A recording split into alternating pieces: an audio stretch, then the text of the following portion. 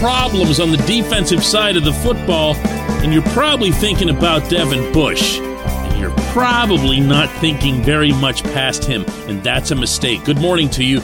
Good Wednesday morning. I'm Dejan Kovacevic of DK Pittsburgh Sports. This is Daily Shot of Steelers. It comes your way bright and early every weekday. If you're into hockey and or baseball, I also offer daily shots of Penguins and Pirates where you found this. The Steelers will be back at practice today on the South Side after a day off yesterday. There also were 5 cuts, most of them minor. The only 2 of significance, Chris Oladokun, the 7th-round quarterback. If you want to call that significant, he's going to get sneaked through to the practice squad, and I strongly suspect that was the scheme all along.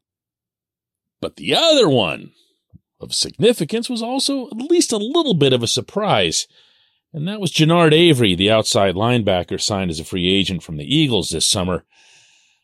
First thing I'll say about Avery is that he barely made any impression, partly because he wasn't on the field much, wasn't healthy.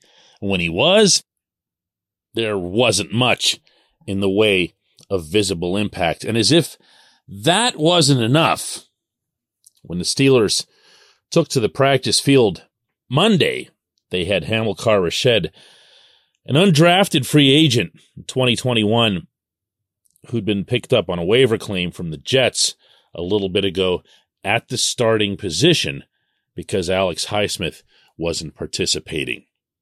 Now, let's go through this depth chart because it's sure starting to look like TJ Watt won't get much help from his mates. The obvious starters, and I mean glaringly obvious, are TJ on one side and Highsmith on the other. Now, Highsmith himself needs to get back on the field, but Alex will tell you that he's fine, that he absolutely expects to be ready for September 11 in Cincinnati. Okay, great. But it'd be that much greater if Highsmith would get out there Sunday as well against the Lions. And being that Highsmith was not a participant Monday at practice, well, okay. But behind those guys, behind them, you're looking at the following 2 players. One is Rashed, who has never played in anger in the NFL. He did have a practice squad call-up for the Jets last November against the Bills. And that was it. He has never been at this position in an NFL game. So anyone who's fantasizing about him being the number 3 guy, yeah. The other one is Derek Tuszka, who's not quite as much of an unknown. Tuszka got onto the field last year, was part of the rotation for the Steelers, and toward the end of the season had a little bit of splash to his game. Knocking the ball loose, getting a sack. He's someone who's got some potential. But listen to what I just described there. That is your outside linebacker depth. What can you expect at Point Park University in downtown Pittsburgh? Respect, rigor, relevance. That's the Point Park pledge. You'll be treated with respect while being challenged and supported academically to graduate with career-ready, relevant skills. Visit pointpark.edu to learn more.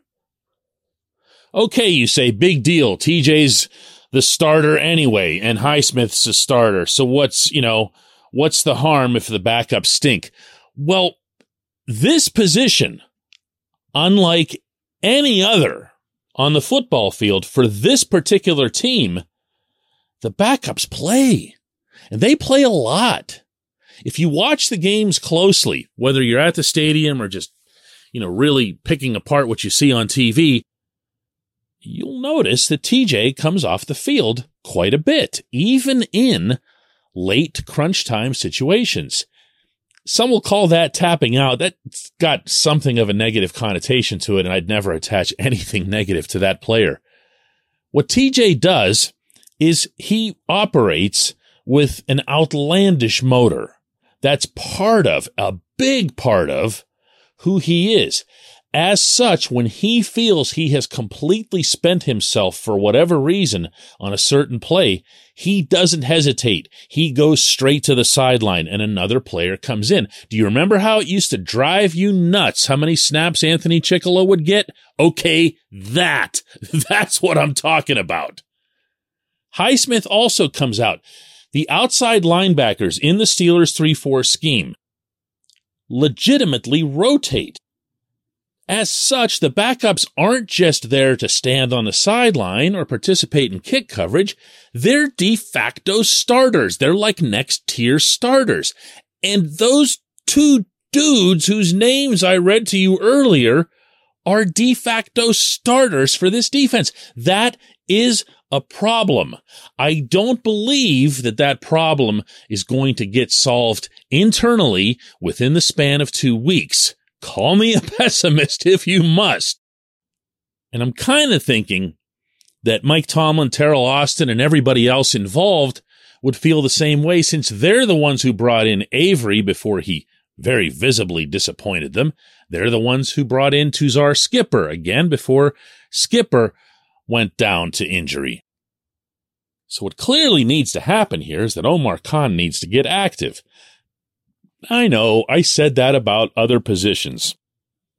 I've said it about inside linebacker. I've said it about the offensive line. And I know there's cynicism anytime such a thing comes up because, well, it's so late in the summer and look at these free agent lists. But players do come available. Players that you didn't expect to come available. There's going to be players who get cut that'll surprise you. Even the Steelers, right now, as they're sitting in their rooms trying to figure this stuff out, can't know who those guys are. That's why they're surprises. But there's no single period of the entire football calendar year in which there's more player movement than next Tuesday whenever you get down to the final cuts to the 53-man roster. A lot of names end up on a lot of lists, and it's incumbent on Khan and Tomlin to comb through those aggressively, I believe, for all three of the positions I cited: outside linebacker, inside linebacker, offensive line. I'm going to remind everybody, there is cap space. It can be done. If not, try making trades. Do whatever you got to do. This ain't it. When we come back, J1Q.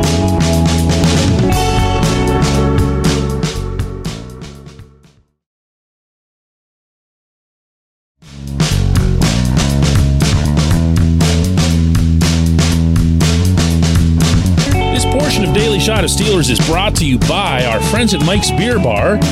They're located directly across Federal Street from PNC Park. They are the one, the only, the premier destination in Pittsburgh for craft beer. More than 500 craft beers available, more than 350 of those local, and more than 80 of those on tap. Mike's can't be topped, not for beer, not for the awesome kitchen and menu that's available, and not for all the special events that are going on there. Check them out online at mikesbeerbar.com. Mike's Beer Bar, right across Federal Street from PNC Park. And today's J1Q comes from Richard, who asks, DK, do you think the Steelers would benefit from having Mitch Trubisky run the 2-minute drill to open this game against the Lions, or is that too risky for injury in a preseason game? Richard, the one thing that Mike Tomlin, above anyone else, stresses when it comes to preseason football is that it's in a stadium. You hear that phrase come from him a lot. You can start rolling your eyes when you hear these phrases enough, but he says them for a reason.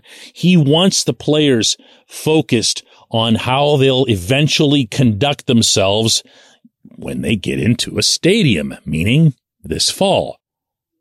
He places a lot of weight in it, and you can tell that. It's not lip service. It's something that he believes in. So you're never going to ask your team to do things that are completely way out of whack. That's not going to help anybody. And by the way, it's not going to help Trubisky or the offense either. They need to take the field the same way they will in Cincinnati, and especially as it relates to this offensive line, don't get me started on that subject again. They need to just get down to business, block some bodies, and just have a nice, normal drive. Just a field goal. Do something that feels like a little bit of a rhythm has been attached to it. I don't know if Najee Harris is going to play. I don't know about all the wide receivers, but I sure would like to see that first team offense out there, and I'd like to see them out there for the half. If they end up with a 2-minute drill, great. I know that you're asking because you want to see how Mitch handles it, because Tomlin has made such a big emphasis of it all through training camp and now here on the South Side. But I think for that very reason, it would be the least of their concerns going into this setting. Now, one other thing I want to throw in here. Dan Campbell, the somewhat still new coach in Detroit, blurted out earlier this week to reporters up there that the Steelers had told him that they're expecting to use their starters for the entire first half. We'll see if that comes to pass. I'd rather hear it from Tomlin than from Campbell. But the reason those conversations happen, and the reason that Tomlin had a similar conversation with Doug Peterson in Jacksonville, is because both teams want to benefit from these things. So there's a little bit of a collegial aspect to these games. You're not trying to fool someone. You're not trying to trick them. You'll still run jet sweeps and things like that are just part of your offense. And we've seen Matt Canada do that through the first 2 games, but you're not looking to embarrass the other guys by, multiple flea flickers, do this, running, halfback option. You're basically just going out there to try to see who's executing and who isn't. So if the Steelers were to go out there on Sunday and come out in some crazy formation and act like, 2-minute drill, everybody, it's a disingenuous thing to do to the opponent. And you can, go ahead and laugh at me for bringing that up, but I can promise you that the people inside the industry wouldn't. It's a good question. I enjoy stuff like this. Anytime we can, peel a little bit of a layer off of the stuff that's more commonly known about football, it's a lot of fun to share. I appreciate everyone listening to Daily Shot of Steelers, and I'll remind everyone that the Steelers are, in fact, playing the Lions Sunday, 4:05 p.m. at Acrisure Stadium. See how good I am at saying that now? Huh? You like that? Acrisure Stadium.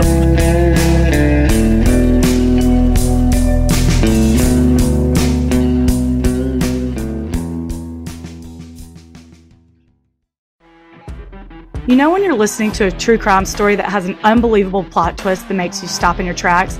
That's what our podcast, People Are the Worst, brings you with each episode. I'm Rachel. And I'm Rebecca. We're identical twins who love true crime cases that make you say, didn't see that coming, and we hate the people responsible for them. Listen to People Are the Worst now on Apple, Spotify, or wherever you get your podcasts.